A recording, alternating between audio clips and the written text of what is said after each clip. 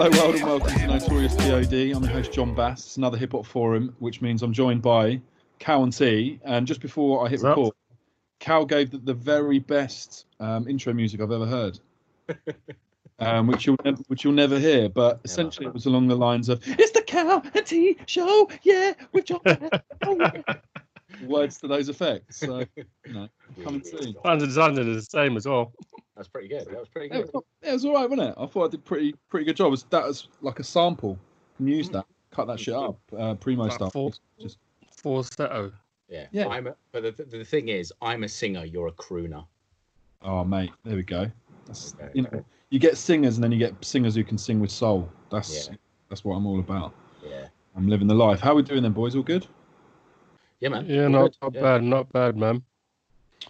T, before we get started, we've had on, so we have like a shared group, don't we, that we can add notes to, that like we put the topics on, and there's been a topic on pretty much since we first came up with the idea of doing the hip hop forum episodes, and we've never done it, so I thought we should finally get into it. Hip hop orchestras. No. Floor is yours, my friend. They belong in the hip hop room 101. What annoys me is more the advertising of them, really. So they'll advertise as miseducation of Lauryn Hill, small print, orchestra. So, what the fuck's that all about? I've got to go there, stand around drinking some Baileys in Jazz Cafe, watching some middle-class nonsense play bloody Lost Ones. Fuck off. Bin. To be fair, I have been done so many times with nearly buying tickets for orchestra gigs. There's got to be some like legal recourse to not just put like the actual artist's original face or artwork on the poster. It's so misleading. Yes, that was really bizarre. That time. That was how you got done that time, T. I What remember. fucking time is I that? know why you hate them so much, because I remember you messaging me with it was like advertising of the Roots being in London. And I think it was like Jazz Cafe or something. He's like, oh yeah, we've got to go. And I've gone, mate, that ain't real. Like, that's a fucking orchestra. And then you were seething, absolutely seething. And I think ever since then, you've just hated them with passion. But yeah, they had like one of the album covers.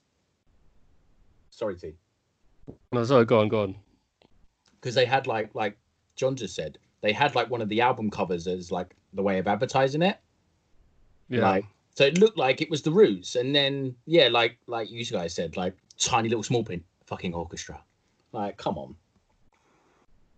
Yeah. I mean, I think I was at a night where there was an orchestra playing, and they're playing some Biggie stuff, and I can get why it's a little bit different, but for example, a couple of years ago, my mate went to see Goldie.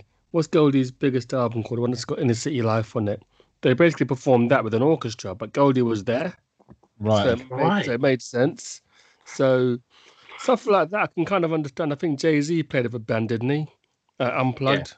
Yeah, Unplugged. So I kind of get that. But when you just got an orchestra just playing the music, I'm like, well, I'm not into orchestras. So why am I going to watch someone play a dreary 10-minute version of, I don't know, X Factor? To be fair, that probably sound good with an orchestra or X Factor, but no, just no.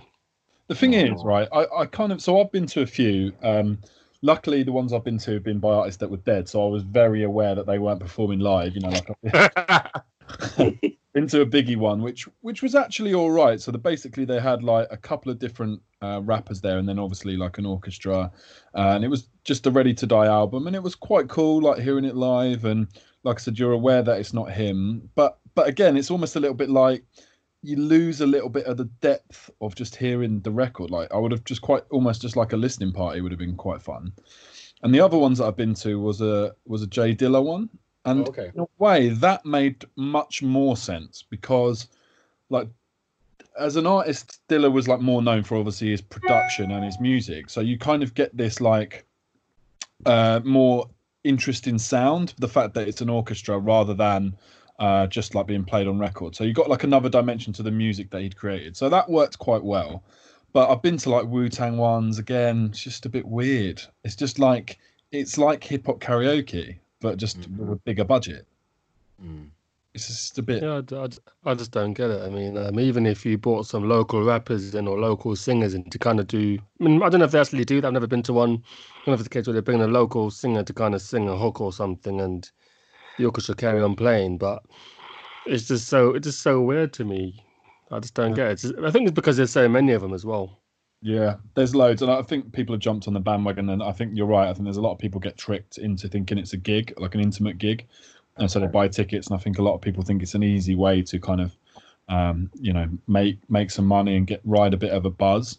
But yeah, it's been on there for so long. I thought we've got to talk about it. So I thought let's just kick off with that.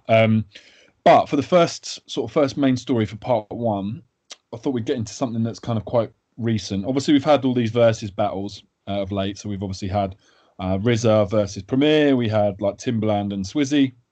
Now we're getting into kind of like rappers like debates. So people are kind of saying, "Oh, this rapper against that rapper. This would be interesting to see them hit for hit." And French Montana basically coming out saying he could go hit for hit against Kendrick, which on the surface seemed mental, but it ended up being quite a big debate for a little while, didn't it, T? Yeah, I think French Montana probably benefited more from that than anyone else did. He gave him a bit of traction. His name was out there in the press. His name was out there on Twitter.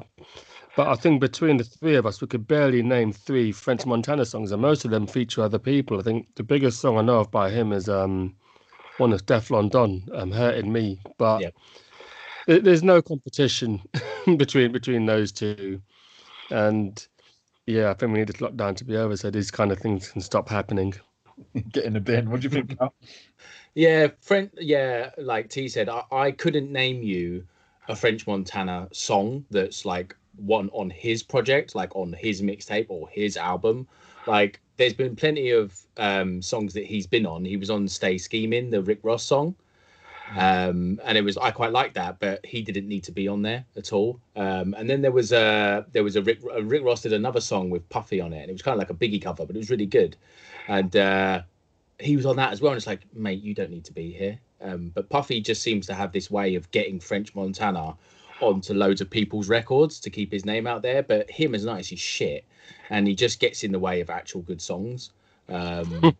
So he's just and this thing about hit for hit, like, why don't you just talk about the music? Why does it have to be a hit? Like, it's like you're adding something onto it because you know deep down, if we're just talking about the music, you can't compete. So you have to talk about hits because it's something that fucking teenage girls would talk about.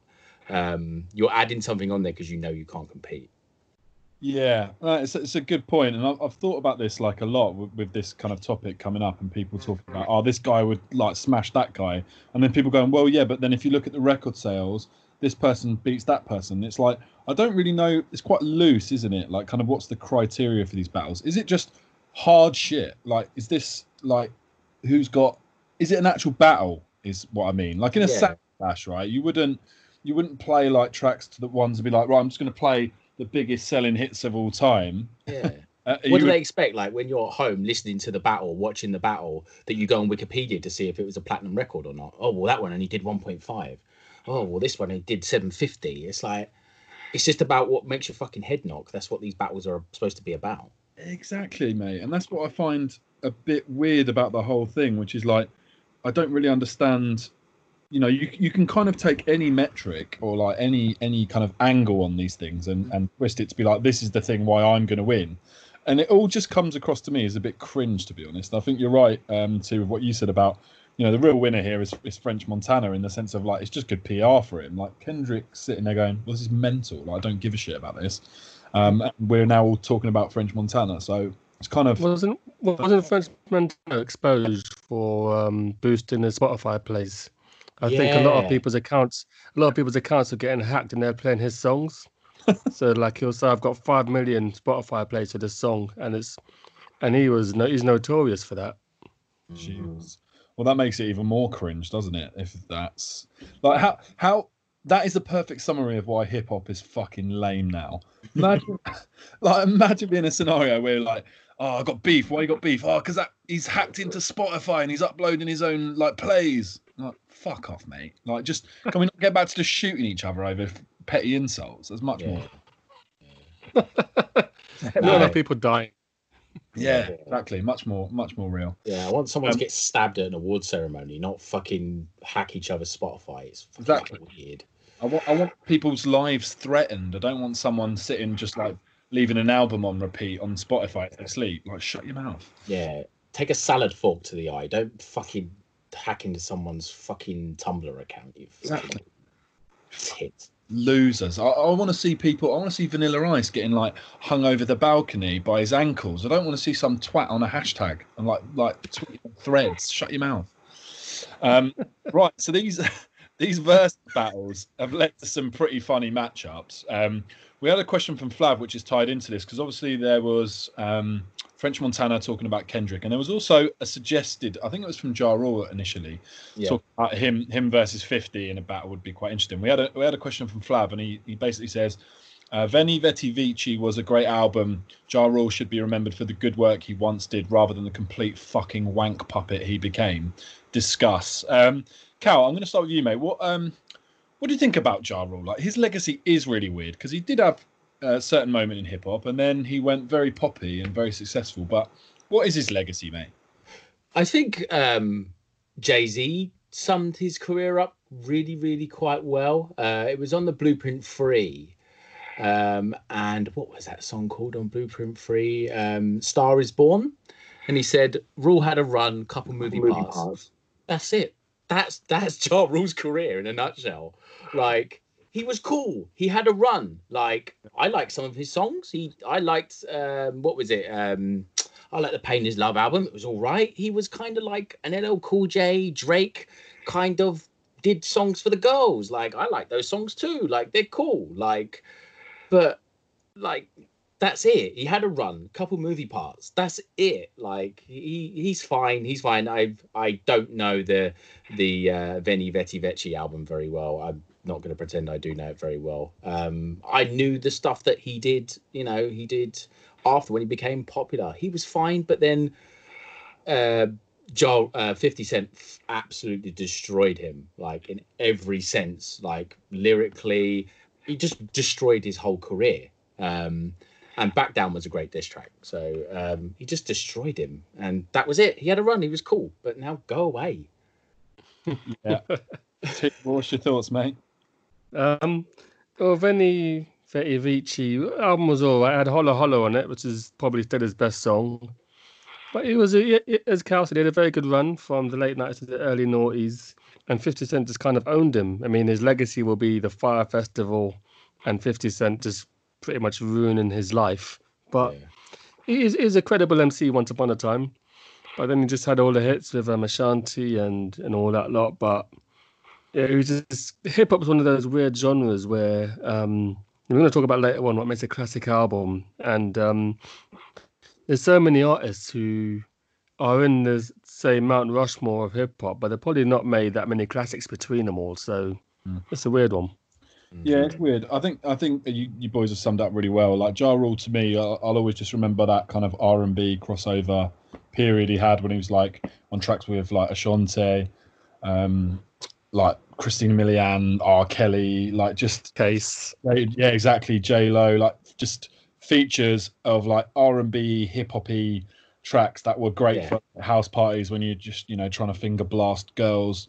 It's the perfect soundtrack to that night. So it always have a little soft spot for me. But what's kind of interesting is it summed up perfectly. Like, hip hop was in a situation where people were like crossing over, and then 50 Cent was kind of like the antidote. And we spoke about it, a couple of pods back. I think it was on a Hip Hop Forum episode about Griselda now bringing that more like just gully gutter shit back as a bit of an antidote to it.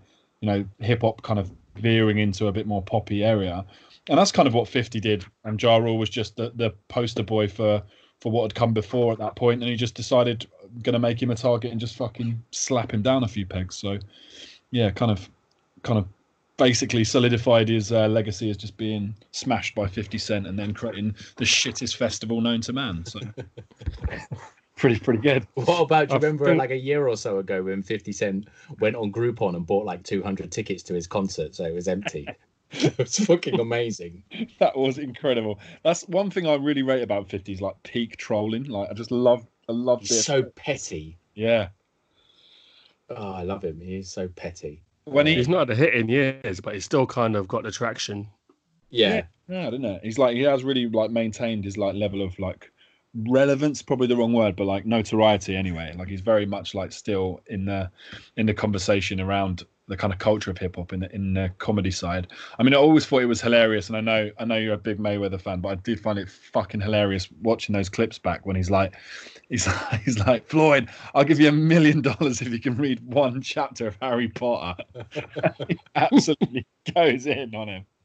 Oh man, The thing with 50 Cent though, it just kind of indicates that hip hop is a means to an end for a lot of these rappers. So even Jay-Z kind of retires, goes to his old clothing range and stuff, and other business interests, and then comes back to it, kind of thing. And 50 Cent has like made millions and millions away from rap, so doesn't really need to rap anymore. But I don't really get that in other genres, and it's just a very weird place that hip hop has in the mainstream. Yeah, it does. Yeah, it does, and it's so competitive. So for someone like Ja Rule, who he doesn't have the ingenuity, he doesn't have the smarts to be able to recreate himself, or to be able to go into other areas like Jay-Z or like 50 Cent and be able to recreate yourself. He had to latch on to that fucking div to do the festival. Like that was his way of trying to stay relevant, because he just doesn't have the smarts to do other things. Even if you lose a battle, you can always rebuild yourself. Like Jay-Z lost, arguably lost the battle with Nas. The public opinion was he lost. He rebuilt himself, and he ended up being the king of New York for years to come. And you can rebuild yourself, but Ja Rule was just never smart enough. He just didn't have it, because he had a run. That was it. He just had a little run, and that's all he ever was. Yeah, mate, spot on. Good stuff, boys. Just quickly as well, want to touch on it. I don't want to do like a big review, but just we did talk about it on some of the previous pods. But R.A. the Rugged Man, we've had a couple of weeks now to kind of get through that album. T, I know you've been listening to it. How you finding the album, mate? What's your thoughts? I think there's going to be a new subgenre called boomer hip hop, where there's a slug of young people, But he's just so ridiculously talented, and and I'd back him against anyone. It's just the way he does his bars, the rhyme schemes, and it's just excellent. I felt that he did smother some of his good work with just constant moaning. I don't think it's as good as Legends Never Die, but I've only listened to the album from start to finish once, so I'm only got on the first listen. I think Legends Never Die is a better album, but still, I think the newer album by R.A. still has replay value, so still a good album, I'd say. Yeah. Cal, what do you think? Maybe have you given it much of a listen, mate? Yeah, do you know what, T? You actually took the words out of my mouth, because last night I was sat in bed and I was obviously thinking about today's podcast, and I thought of what you would call his genre of music. It's boomer bap. It's That's a pod title now. That's it. It's boomer bap. It's there's that the thing that stands out in that is when he makes a Ronald Reagan reference and then says, "Oh, but you're too young to know that." And it's like, we have fucking Wikipedia, mate. We would know about that if we wanted to. Like, yeah, it was a shame really that he did that kind of stuff like throughout the album. But like T said, he's fucking amazing rapper. And there was some hints online that he was having a little poke at Eminem, and I would pick Eminem against most people, but I think R.A. the Rugged Man could be his kryptonite. He's so fucking good. He's got brilliant wordplay. He can do all kinds of different subjects and not sound corny. Like, he's a ridiculously talented rapper. He has the respect of the culture. The amount of really good guests on there. Although the poster did look proper boomerish, because it was just all these 50-year-old rappers on the poster. But I would like to have seen him throw a bone to a younger guy other than Afro. It would have been nice to see him, have another younger guy on there that could spit a bit. But he's working with people that he admires, and I can't blame him for it. And Cool G Rap absolutely smashed it on there as well. So it was good. I enjoyed it. Yeah, he kind of denied taking a shot at Eminem. Not so much denied, but he just says, "Look, if you're going to ask me who's the best MC, I'm going to say it's me." It wasn't a shot at Eminem, because someone said that he bit Godzilla on one of his tracks. The flow wasn't. But then he said the same flow or something. Then he said, you can check the dates of the recording sessions, and it was before I'd even heard his one. So it's not biting. It's just basically having a go at Eminem stands, really. And I think we'll have to talk about stands in a bit more depth on a future podcast because they're just so weird and a very weird part of hip hop, really. Yeah, definitely. That's a really interesting subject. Like more generally, we should definitely get into that because I find that like whole stan culture like a weird and also fascinating thing. I think with the R.A. Ruggedman, I totally agree with all the points. Like he is technically just incredible. Like he's incredible. And actually, really, the boomer bap thing is great. And I actually think that that's fine. Like, I actually think it's in a way, we've spoken about it before. It's nice for these like legendary artists to kind of bring through the next generation. I also think there's nothing wrong like in basically saying I'm better than you, like get on my level, and then I'll like include you, because that kind of keeps the spirit of the kind of the fighting spirit of what makes hip hop amazing. Rather than just rolling over like a good dog and being like, oh yeah, all these new rappers are great. If he doesn't think they're great, then I actually think it's quite good that he's like, fuck you, get on my level. However, Afro is crap. Thank you. Wow. Go on, Bass. Go on, Bass. I've not really listened to much of the stuff, so Go on, Bass, I thought it was meant to be half decent. So I come across the Afro story, which was that basically he put videos of him online, like picking up like objects in his room and freestyling around them, right? Which is fine. Like I think there are a lot of people who can do that. He then also has this rapid flow thing, which is obviously like kind of a popular thing. Now I know Rugged Man himself has a fast flow technique, right? But his fast flow is still digestible. Like you can really understand what he's saying, and it's done sporadically to like exaggerate points and like to build energy. Afro, everything he does is I don't know what he's saying. Nothing ever goes in. I don't know anything that he ever says.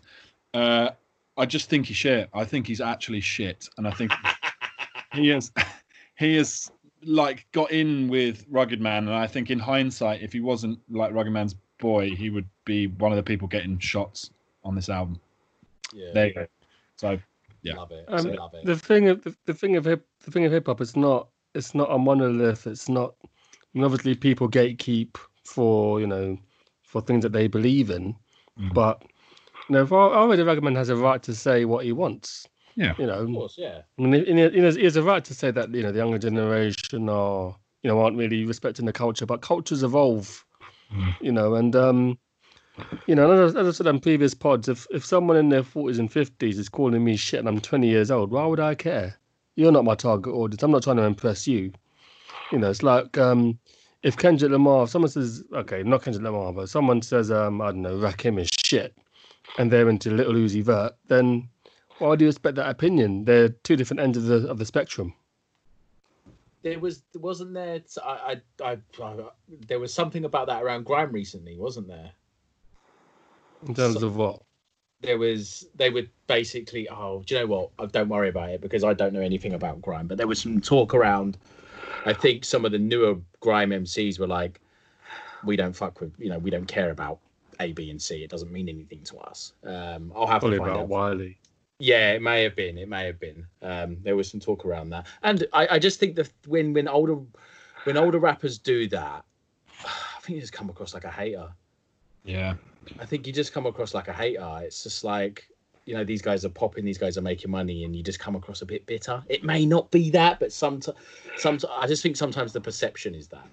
Yeah, I agree with that. It definitely comes off that way. I don't think that's always the intention. I genuinely like someone like Rugged Man who's like he cares about the craft. I genuinely think he thinks you're just not very good. Like, get better and respect the legends that came before you. If you look at any other genre, most rock and roll bands that are like 20 years old, they'll go, oh yeah, fucking Rolling Stones, Guns N' Roses, whoever. They'll be like, oh, they're amazing. Like, we like love them. They're our influences. You won't find many 20-year-old rappers who'll be like, yeah, Cool G Rap or yeah, Rakim, like they're incredible. It's not, I don't listen to them, but I respect them. Like, it just doesn't happen. I think it's a hip hop thing rather than a youth culture thing, because I think it's like, yeah.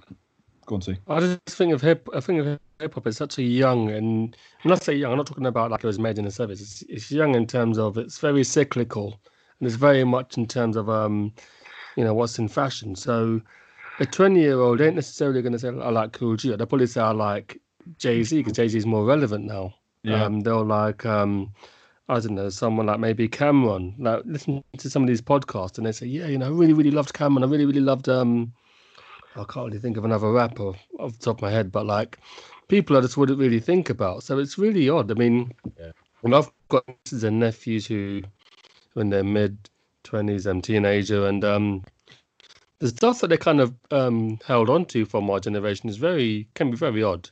I mean, rappers that we didn't really take that seriously and just think, like some people, like someone like Cool G Rap, listening to him now with a fresh ear would be very interesting to see what people would really make of him, because I think he's amazing. But an 18-year-old listening to him for the first time, they're thinking, well, what the fuck is this? Yeah.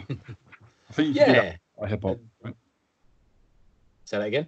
I think you can do that with a lot of hip hop. Like if you played, I tell the story a couple of times in the pod. I played Wu-Tang to a like 20-year-old lad, and it completely phased him. Like he was like, "What the fuck is that?" Like it sounds like recorded badly. Like it's not like it's fine. That. The bars are all right, but like it just sounds like it's been recorded in the next room. And I'm like, yeah, because he's grown up in a world where everything's been like the baseline standard was Dre production, like that just perfectly crystal beautiful, clean production is now what everyone has because it's all digital and it's all perfect. But like most hip hop's not like that. Most hip hop is pretty rough and it's like sampled, and you don't get this clear production. So his ear was just like, what the fuck is this shit? Like this is rubbish. I love that. Yeah, exactly. And that is interesting. Yeah, I wasn't even mad. I was like, yeah, of course you think it's shit. And so when I said to him, I listened to Dre 2001, he got it. He liked it because he could, on a base level, like just, and it's a bit of a cringe word now, but like sonically, it resonated with him much more than like, boom bappy, gritty New York shit. So I get it, but there we go. All right, boys. Well, look, we're going to, sorry, go on. I find R&B and soul is something that ages better for the kids. I mean, my kid is 3 years old and he plays Bobby Brown every little step about 20 times a day because he heard it once and he just plays it over and over again. And other 80s R&B songs, hip hop is a little different. Yeah, true. I think you're right. I think it's just that, again, it's that sonic thing, that sound thing. Like it just translates a bit better, maybe.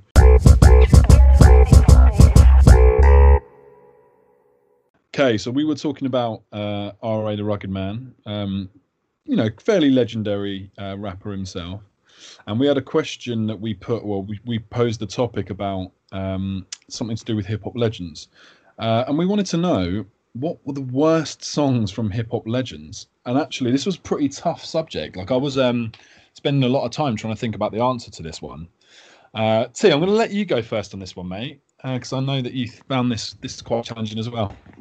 Sometimes, because I kind of had a look at the running order in the last hours, and I thought, what stands out to me? And the one song that stood out to me was "I Know What Girls Like" by Jay-Z.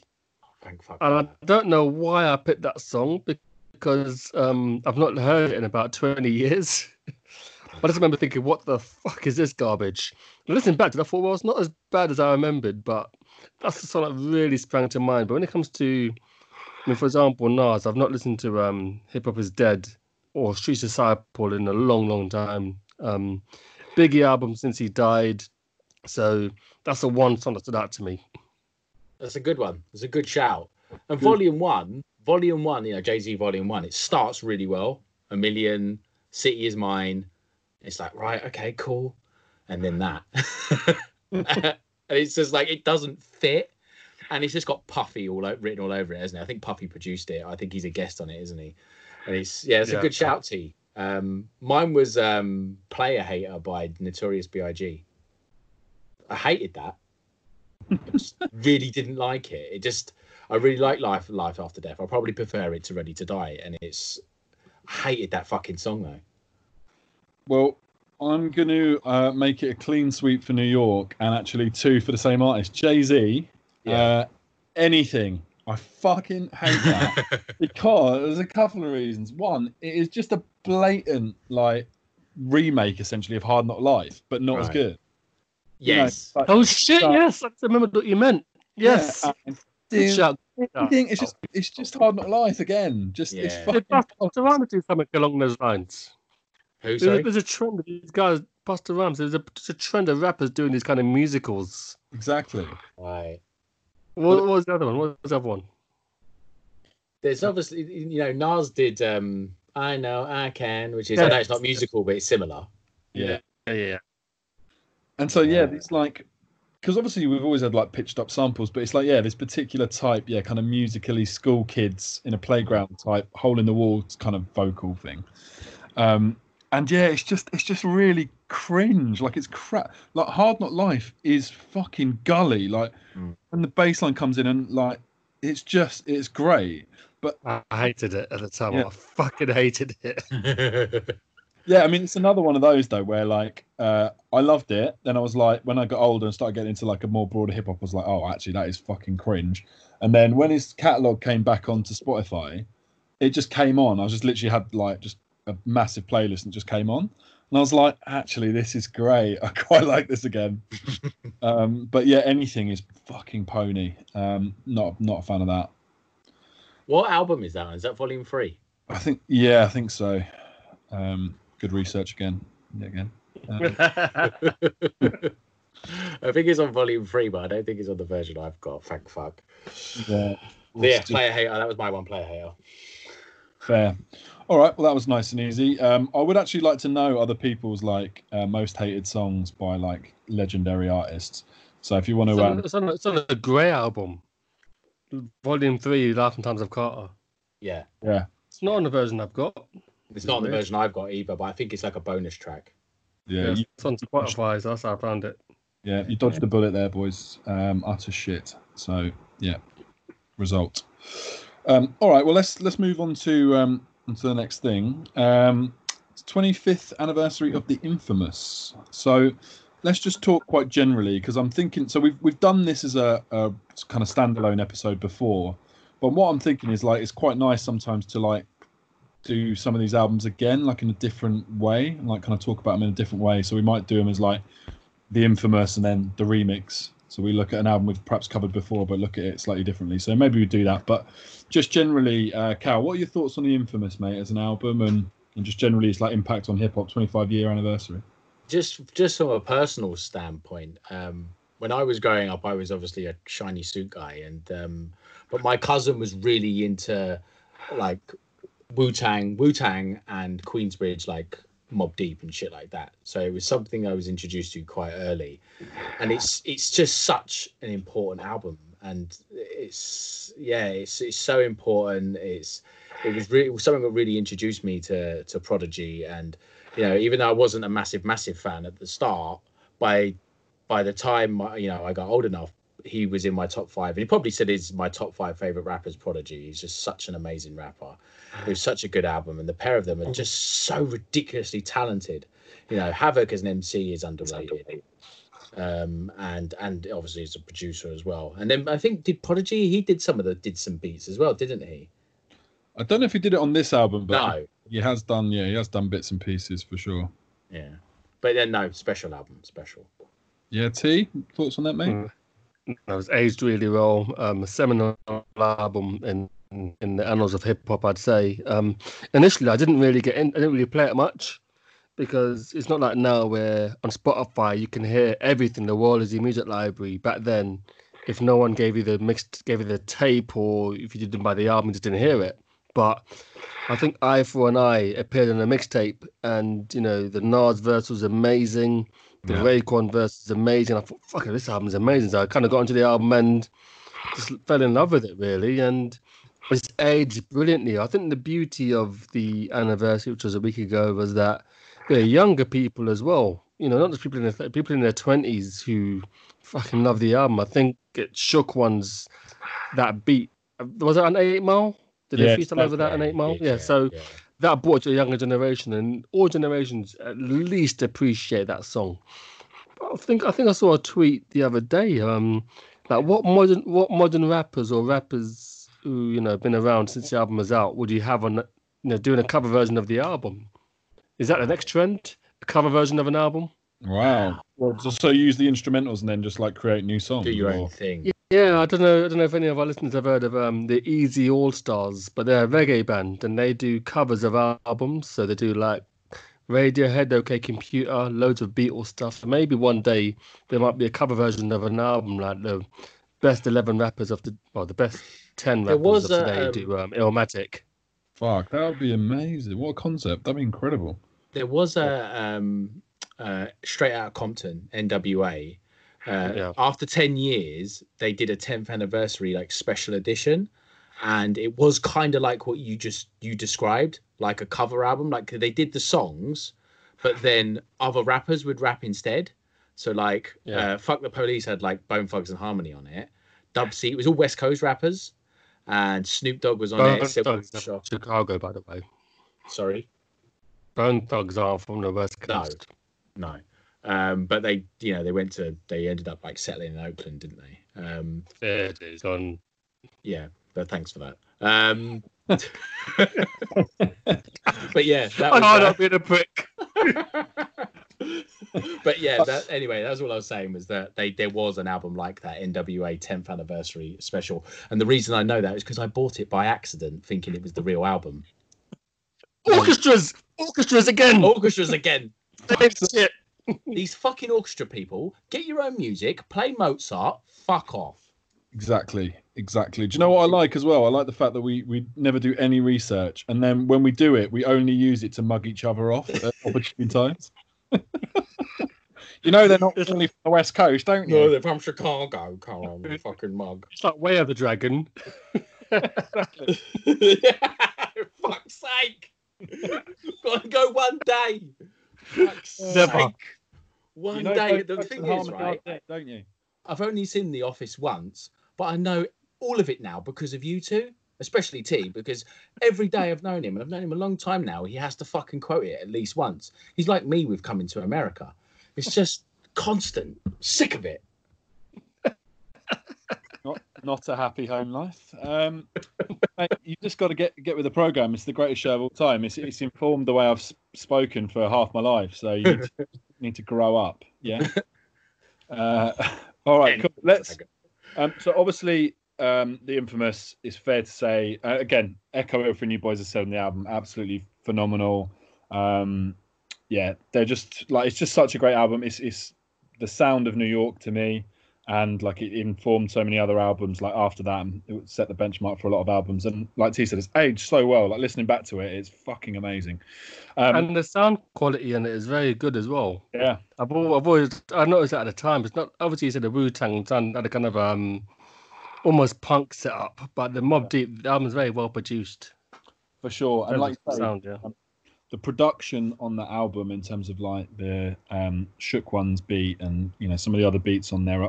The actual production of those beats is quite legendary in terms of like Q-Tip's input actually on that album is quite underrated. So Q-Tip basically reworked a lot of the instrumentals, so he did a lot of work on the drums basically for Survival of the Fittest, for example. So that sounded quite different. Like all the melody and the sample and stuff was there, but he basically like worked on creating the beats and making them just kick and hit a little bit harder. And if you actually listen to like Mobb Deep stuff in general, obviously Havoc kind of learnt something there. Maybe that's a little bit harsh on Havoc, but he kind of obviously was quite close with Q-Tip, and I think that they kind of almost developed that Mobb Deep sound, and they have that kind of like that snare that just like really fucking hits loud and hard, and I think that kind of was built out of Q-Tip reworking that instrumental. So I've got. What do you think of What do you think of Q-Tip's verse on "Drink Away the Pain"? It's quite clever, actually. I think it's about E&J. Did a bit of a wordplay on that. Well, I think that "Drink Away the Pain" is one of the most underrated tracks on the album. Like I think it's amazing. Like even the instrumental again, like little horn section. Yeah. It's like I mean, Q-Tip's weird, isn't it? Like he's still a little bit underrated. I think he's absolutely incredible. Like on his own, what he's done with Tribe, but then you realise his like impact on what he's done for other acts, and like as a producer and also as a featured artist. Like the guy's amazing, and he's amazing on that album. So yeah, could talk about that album all day, and we probably will do like a remix, like the Infamous album remix. We'll do another episode on that same album, just talk about it in a bit more detail. That is obviously a classic album, but what do we mean by that? Like you hear it all the time, especially in hip hop. Like, it's a classic. This is a classic. Nowadays, it seems like things come out and within like a day, that's classic. What's the criteria for a classic album, Cal? Like, well, I think we need to nail this down, mate. What is it for you when people say classic album? It's an interesting one, isn't it? And I think back in the day, it was always, if you come up with Source Magazine and Five Mic, and that was a classic, and to do a Five Mic album, every song had to hit. Like, there couldn't really be anything you'd skip. But I'm not sure that's true. I'm not sure that's really, really true about that was kind of what the criteria was. Everything had to be a banger. You couldn't skip anything. It was really, really particular, the criteria around it. I think for me, it has to stand the test of time. Do you listen to it in 5 years? Are you listening to it in 10 years, 20 years? I think that's what defines a classic album. It's longevity and being timeless. I think that's the criteria for me. Yeah, good shout. T, what about you, mate? It's a difficult one because you kind of think what I'd written down was no skips, timeless, captivates people at the time and thereafter, and it kind of links on to what the Infamous album was. I mean, it's a very gritty album, but 25 years later, we still kind of talk about it, and the themes are still part of everyday life for a lot of people. But these days, albums are so disposable. I've only listened to R.A. the Rugged Man album once. I've only listened to the West Side Gun album once. And people, on some corner of the internet, probably someone will call those albums classics. And I think these days, albums are so disposable, they don't get a chance to be classics. There's so many good albums that have been made over the last 10 years. And I feel maybe if they were given more time to kind of breathe and shine and people take in the different layers to the album, maybe they'd be classics too. It's a difficult one, but I would say captivates people at the time. But I think it takes a year or two minimum for an album to be a classic for me, to be defined as such. Yeah, I think that's a fair point. I think what you boys have said, I pretty much agree with. I think that the time aspect is like the most crucial thing in terms of like how we consider classic albums, because there are some that are now quote unquote considered classics, and at the time they weren't Five Mic'd albums, but they've like grown with age and people have like come to love them and they've now classed as that. But I totally agree with what you've just said, T. I think it's really hard, and I'm so guilty of it. It's really hard for albums now where there's so much material out there every day. There's like projects from like good artists being dropped, and it's so hard to like pay attention. Whereas early in the scene, there's like 3 or 4 landmark albums in a year and that everyone remembers and talks about. And I wonder if you actually looked at what was released there, like what the ratio was, like were there 400 albums, let's say, released in that year, and for every 100 albums there was like one that was great. Well, you could times that by 10 probably now. Like there are hundreds and hundreds of albums a week available. I'm not talking about like signed artists. I'm just saying just generally, like there are SoundCloud artists, there are signed artists, there are independent artists. Like there's huge amounts of material, so you're constantly fighting for exposure. Whereas in the 90s, in the quote unquote golden era, you would have just stood out. Like people would have built up to releases and people would have been talking about them, and there was more hype around projects. And also because it was like a new burgeoning scene still. It was like still quite exciting. It was finding its feet. It's a little bit like, the early eras of like grime, going from garage to grime. And MCs would just be like performing live and release the odd like white label. And then all of a sudden it's like, well, Dizzy's got an album. Like an album? Like what? Why is he like? And so people remember it because it was like, oh, he's actually made an album, and it was a big moment. And then, when you started getting other grime artists like Kano started doing an album, Wiley, etc., you kind of actually felt like these are landmark stuff. Now there's loads of grime artists who put albums out, but you don't notice it as much because it's like saturated. And it's exactly the same thing I think with hip hop. So I think there's so much FOMO now as well. I mean, I don't know, maybe I could have put down all these other albums and listened to and focused on one album and listened to it over and over again and really absorb it and take it in. Sky Zoo released an EP the other day, 6-track EP. And I've tried to do that with that album, tried to like go back to the album over and over again and take in the wordplay, but one, I don't have as much time, and two, there's just other stuff being released I want to hear as well. So it's nuts these days. Yeah, and it's about it's so accessible now, music, because it's all online. If you're a streamer guy, then everything will be on Spotify that day, or Apple Music, or if you're a guy that fucking bootlegs everything, you can get everything on whatever site it is that you get it from. Whereas in our day, I don't want to sound like fucking RA the Rugged Man here, but it's you saved your money or whatever, or you got your money, you bought your CD, you didn't have the money to go and buy another fucking 20 CDs. Those were your CDs for the next couple of months. So that's what you were rinsing it because of that. Whereas now it's like everything's so accessible and there's so much good music out there, and the internet makes the world such a small place. You're recommended music all the time. Fuck me, the amount of good music that passes us all by because of that. Yeah, I find when I do my album of the year list, the next year, 6-7 months in, I'm finding albums that I probably would have put in the previous year's list. It's insane. Yeah, it is mad. It's like it's such a difficult thing. So for artists, like it's great 'cause it's like so many platforms and places to put your music and get discovered, but you're fighting against so much more competition now. So it's really hard. And for the listener, it's just hard to find those, those new little, classics and stuff that you like. You kind of wade through so much stuff. So yeah, it's difficult for sure.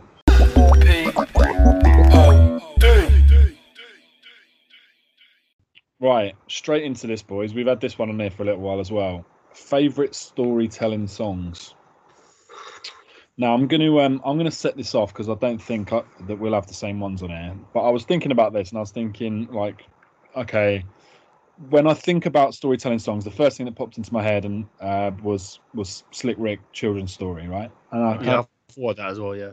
Yeah, and I was like, Slick Rick's like pretty much known for like storytelling. That's his thing, and he's really good at that kind of conversational type stuff. So I thought, right, okay, dig a layer into it. So I just had a little look at kind of like artists that I listen to, or albums that I listen to a lot, and what were the best storytelling tracks from there. And I came up with three basically. Testify by Common.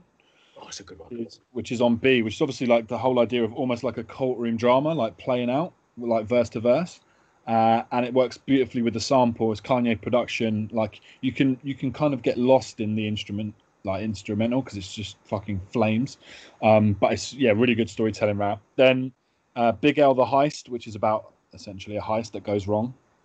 And again, like classic wordplay from Big L, but this is like a lot more storytelling. And actually, like I know we kind of like joke about it, but obviously he's like a punchline rapper. But this actually shows his range because it's a lot more storytelling. It's great.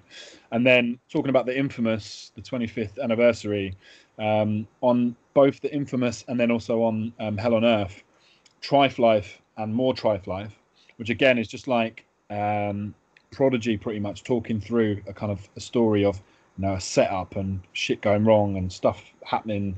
Kind of behind the scenes on like a friendship group. It's just really those three I just think are amazing. If you haven't heard any of them, just really if you sit back and really listen to the stories, they're incredible. So that would be my three boys. Cal, what about you, mate? I couldn't breathe a sigh of relief because I thought you was going to pick my one. But Meet the Parents by Jay-Z. Right. It's so good. It's so good. It's not something that he was really known for, doing storytelling and stuff, but Blueprint 2, it wasn't his best album, but on the second disc, it's the You Don't Know remix, and then followed by Meet the Parents straight after that, and it fucking bangs. It's such a cool story as well. I was just looking at it. There was another one which it's a little bit out there, and I do hate on Eminem a lot. There's obviously Stan, but I wasn't going to say Stan. He did a follow-up to Stan on Marshall Mathers LP 2, and I think it was called Bad Man. I think it was called. I've lost it. I think it was called Bad Man or something, but it was like a follow-up to Stan, and it was quite clever because it took you about a minute to realize that's what it was, that it was a follow-up to Stan. So it was really, really quite clever. And then I think the third one, what was the third one? I had it a minute ago in front of me. There's obviously, I'm not going to, I won't say my third one because I think T might say it. So I'll pass it over to you, T. What's that? One Night. Oh, no, I remembered it now. It's Wonder Why They Call You Bitch by Tupac. On All Eyes on Me, disc 2. and it's just about a girl that's kind of gone off the tracks, kind of thing. I really like that one. Well, the ones I've got, there's two from the same album, Midnight Marauders, Tribe Called Quest. A Million and One Stories by Five. It was mainly Five Dog, and Sucker N-Word by Q-Tip.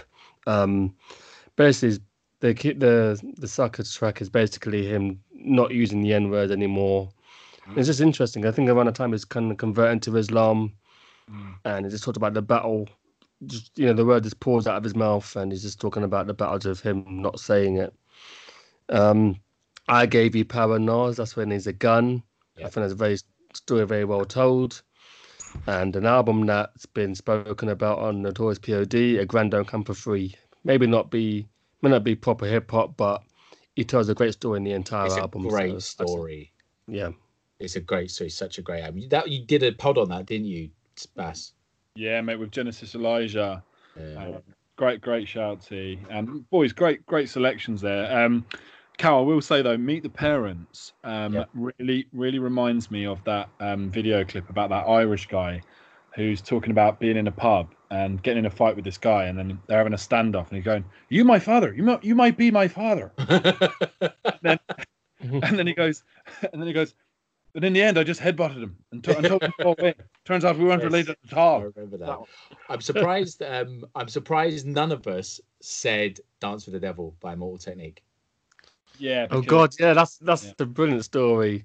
I see so many memes about Immortal Technique, where they've got some suburban white persons. Yeah, this is Immortal Technique's biggest fan. But the Revolutionary albums are fucking brilliant. I don't care. I'm sorry, I'm going to say it. Those two albums are brilliant. All right, neckbeard. Don't care. Yeah. I mean, we had Tony D on the Illmatic episode, and obviously he was talking about his kind of lack of love for Immortal Technique and consequently Flav's love for him. And so when Flav posted about Ja Rule, basically Tony D was just like Immortal Technique and now Ja Rule, and then just like a Steve Harvey head nod, like yeah, that was perfect.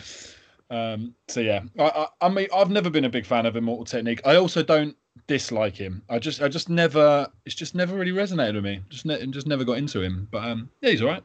He's all right. But that is a good song. I agree with that. All right, well, we got some listener questions to get through. Again, thanks for all the questions. Really appreciate it.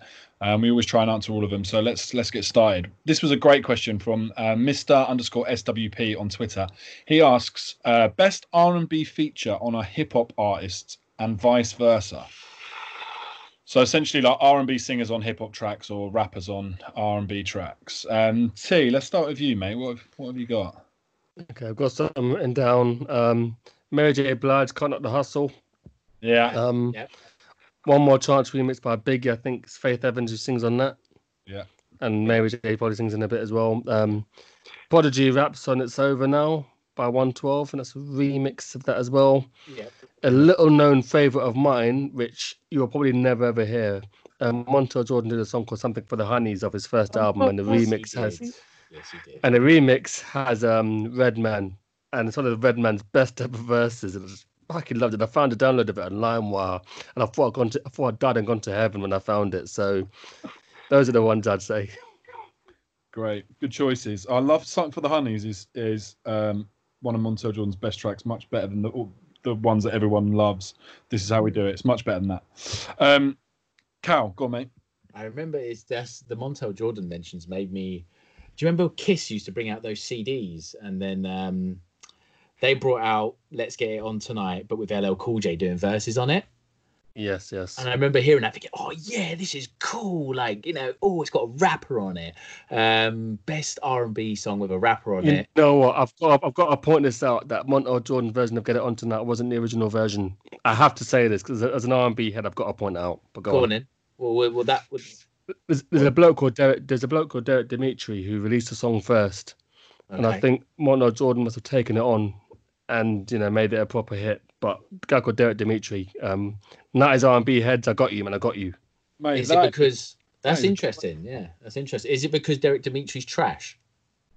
Well, I never heard from him again, but he took the song. But cause I heard the song was like a club hit. It's like I mean, these days apparently there's like underground R&B raves all over the gaff, and they play like little known independent R&B songs, and they still play them to this day. And back then it was the same thing. And Derek Dimitri was like, it's almost like a white label type thing. You'd hear the song. So when I heard Montel Jordan do it, I was like, fuck, that's Derek Dimitri. But yeah, banging song. And I remember the LL Cool J verse. Yeah, Absolute bang. I think the first R&B song I liked with rappers on it was Only You remix with Mace and Biggie. That's a great shout. Yeah.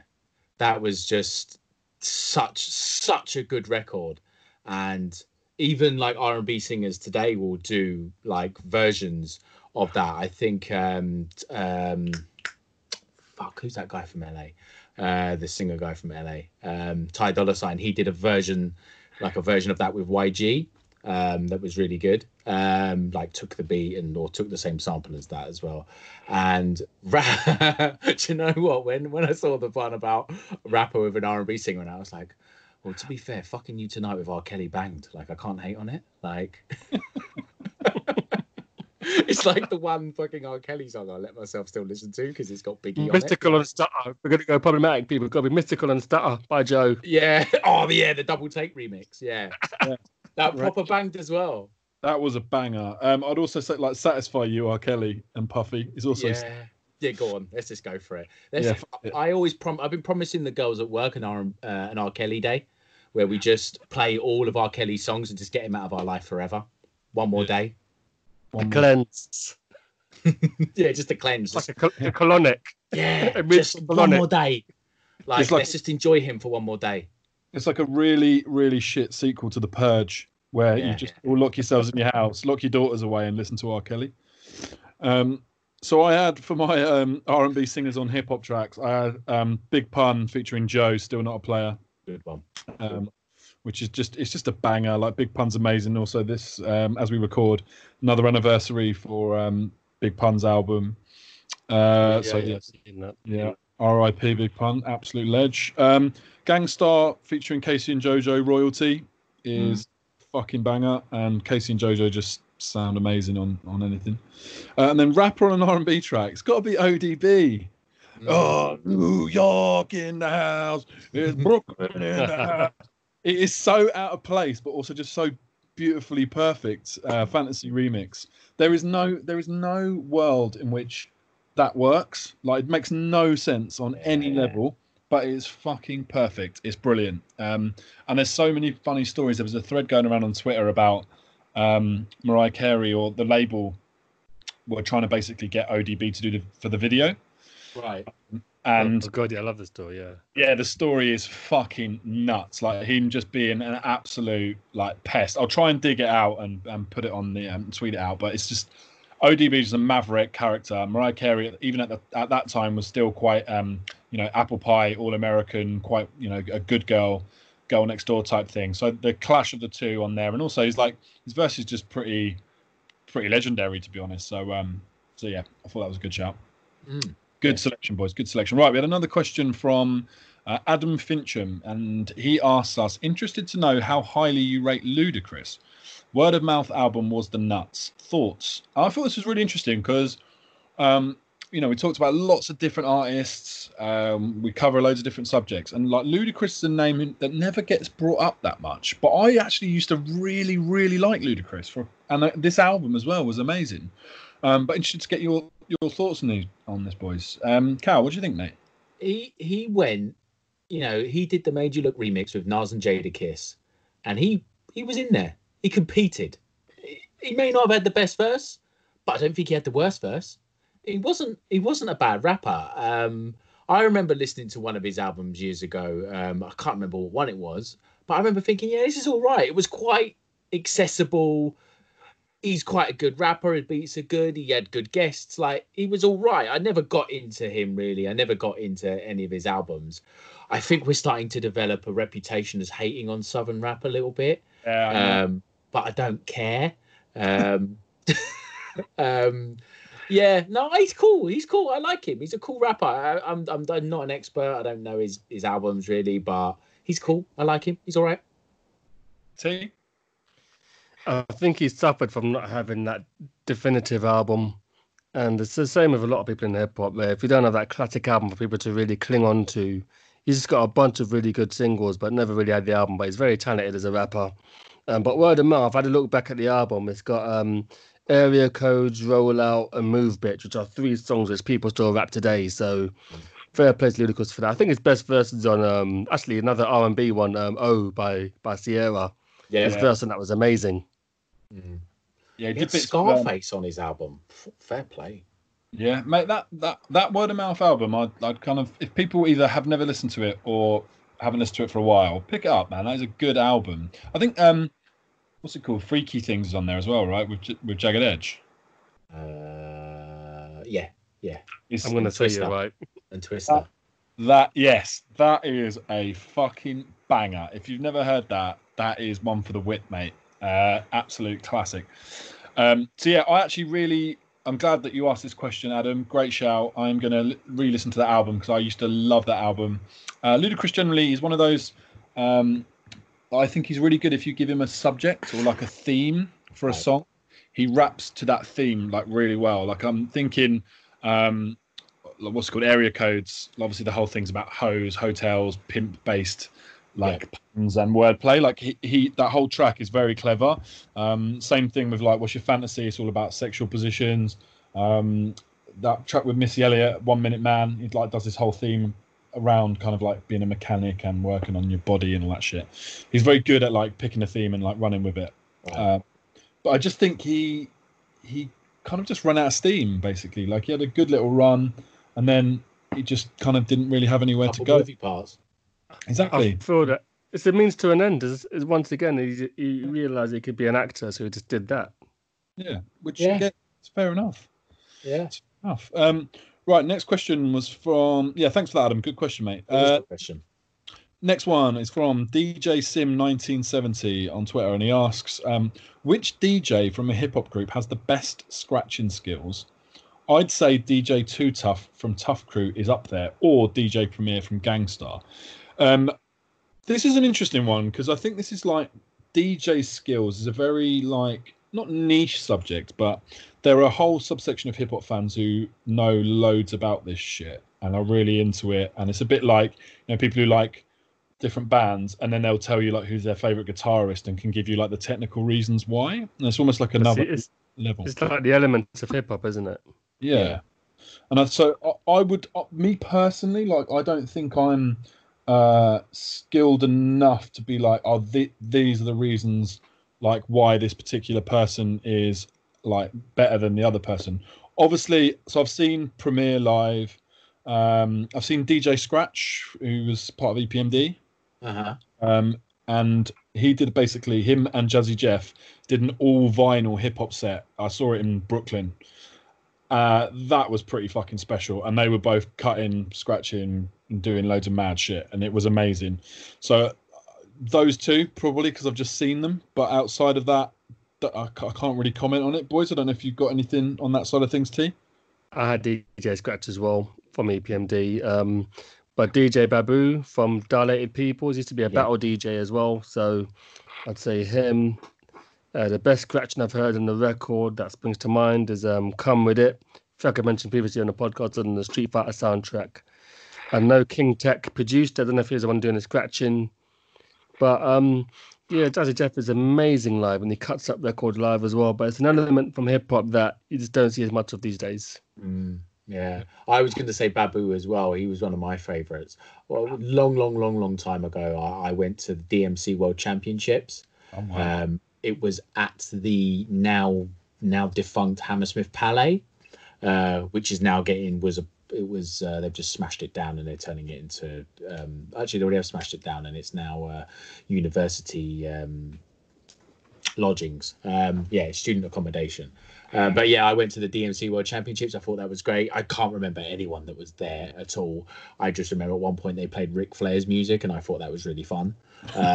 But other than that, I wasn't particularly too interested in it. But these guys are so skilled. Babu was the one I was going to say. Obviously, Primo's amazing as well. I was like DJ Green Lantern. I thought he was really good. Yes, he used to put out a lot of the cool diss songs and stuff. But I always used to enjoy his scratching and stuff on his mixtapes as well. Good shout. Another good question. Thanks for that, mate. Appreciated. Chi-Town Spurs asks, is J. Cole closer to being overrated or underrated? I think this is like one of those ongoing hip hop questions that will rumble on forever. Like who wins the Jay-Z Nas beef? Who classic album shit. I think this is an unanswerable question almost. So I'll start. I think he's actually probably accurately rated. Like, I think most people consider him to be one of the best right now, and certainly on the long list of kind of good solid rappers ever. Those that love him love him. Those that don't get him don't get him. So I think he's pretty much accurately rated personally. And if I had to pick one side, I'd say slightly underrated, or at least underappreciated. I think people mug him off a bit too much for my liking. How about you, T? I never got into him, so I can't even answer the question. I like the first time I heard from him was called The Warm Up. I think that's from probably about 10, 11 years ago. But the stuff he's done since, I can't really get into it. But I'll probably go along with what you say, John, in the sense that, he's regarded as one of the best MCs around today. He's done a load of well-received albums. So I'd say, I wouldn't say it's underrated. I mean, he's not fucking Blue, is he? People know who the guy is. True. He's very successful. So, yeah, I'd say he's accurately rated. I'd say he's overrated. I'm the same. I've never got into him. I've never got him really. I liked his verse on the Gangstar album. He did a song called The Autograph, which I really quite enjoyed, and that was on Friday Night Lights mixtape. I really quite enjoyed that. There's been one or two other songs that I've liked of his, but I've never got into him. I think he's one of those rappers that benefits from a stan-like following, like Logic as well. Logic kind of benefits as well from that kind of following. They have a really strong fan base. They sell out arenas. They do really, really well. I saw a video. I don't know if it was you guys that sent it to me, and it was Kevin Hart, and he was talking about Kendrick, and he was talking about J. Cole, and he was saying they're underrated, those two, because they don't advertise themselves. They just go out and do their thing. They don't have to advertise themselves because they have a big enough following. And perhaps that's why some people think J. Cole's underrated, is because he's not out there all the time trying to prove he's the best MC, like perhaps Jay-Z's and Nas's were back in the day, the elite caliber MCs of that day. If you put J. Cole in that now, along with Kendrick and even fucking Drake, some people would, God knows he's not, because he doesn't write his own raps. But, people like, the elite rappers were always out there saying, I'm the nicest MC. Being the king of New York was an important thing. But guys like Kendrick and J. Cole don't do that. They don't need to, and they don't want to. And J. Cole comes across as that sort of character. I don't dislike him. I think he's cool, but he's not. I've never got into him. Yeah, basically, my thoughts exactly on Kendrick Lamar. That's you've just summed up exactly how I feel about Kendrick Lamar. So, yeah. I'd say, and it's a really good point actually about that neither of them come out with these grand gestures about like I'm the best. They're not really looking for beef. They just kind of stay in their own lane, and their lane is very successful. And they're two of the biggest artists in hip hop right now. So, yeah, good points. Good question as well. Appreciate that. Our very own Gary Roy Smith asks, boys, looking forward to this episode. Hey Ya came on the radio the other day. Big dislike for it, but love Outkast. Got me thinking, who's the best hip hop artist or group to release the most annoying hip hop record? I mean, this is kind of similar to the question we had earlier about kind of worst songs from hip hop legends, but I guess we can kind of broaden this out in terms of like, just general hip hop artists that have released a fucking terrible song. So let's start with you on this one, Cal. Oh god, that is tough. It's similar-ish, isn't it, to the question we've already answered? But I think I could find one. Annoying. We're going for annoying, aren't we? I really, really hated that song. It was on Eminem's Recovery album, Not Afraid. I fucking hated that. That was really, really annoying. And there was on Stillmatic, which is for me right up there as Nas's first or second best album. It's up there with Illmatic for me. I fucking love Stillmatic, but Illmatic is better. But on Stillmatic, he did a song. I think it was with Mary J. Blige, Was it Raw? I think it was Raw, and I fucking hated that. It was really. Everybody wants to rule the world. Yeah. I thought that was with Amy. No. That was it. Fucking hated it. Trash. Trash. Garbage. Carol Baskin. Cow basket, that bitch cow basket. I'm as gay as a $3 bill. I may never recover from this financially. I'm going to go straight down the barrel with this one. Kanye West, Gold Digger. Is so annoying. Yeah. Just got sick of that very, very quickly. And that kind of was him and the whole pitched up sample kind of thing. It started getting where he got a little bit lazy with tracks like that. But again, massive hit, so mustn't grumble, I guess. Workout Plan.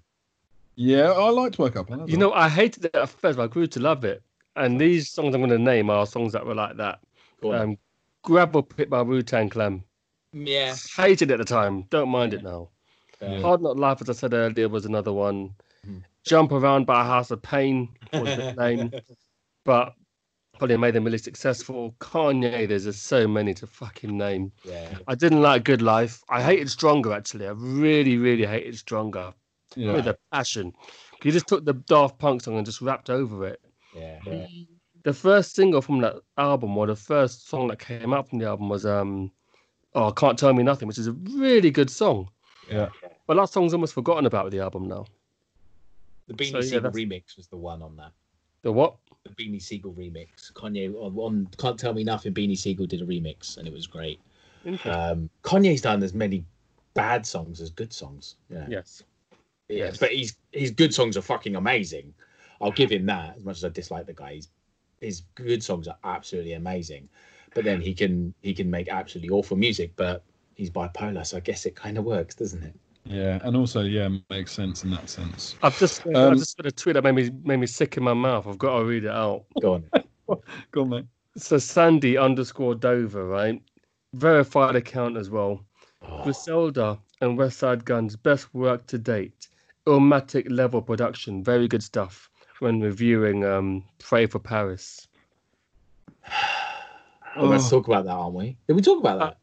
I'm going to presume, right, that's a troll account. So I'm not going to get mad yet. I'm okay, but I'm going to presume that that's a troll account. Throw your phone across the room. I want to, but I love my phone. And in this lockdown, it's hard to get a new one. So yeah, true. I throw it in my head. I dropped my phone in my dinner last night. Broke the plate. Yeah, it was annoying. Lost my dinner. Okay. And on that glorious note, that brings us to the end of another lovely Hip Hop Forum episode. Boys, as always, thank you so much. If people want to follow you, where can they follow you, T? Thelonious Filth on all decent social media outlets. Bang. Cal? Mind your own fucking business. Exactly. Shut your mouths. We'll see you, disgusting pigs, when we next see you. Stay safe. Wash your hands. Peace. Peace. Thank you for listening to the Notorious P.O.D., a hip-hop podcast. This was a Hip Hop Forum episode, so a special thank you to Cal and T for their insight as always. Big up to man like Grindhouse, who's made all the theme music for the show, so please follow him on Twitter and show him some love, at Music Grindhouse, and on Spotify by searching for Grindhouse. That's Grind House.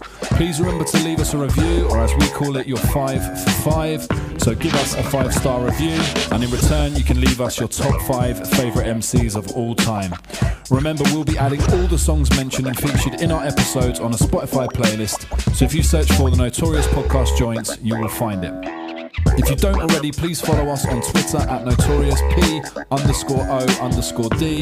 Instagram, we're at the Notorious POD. And follow me on Insta and Twitter at the Real John Bass. That's JONBASS. See you next time. Peace.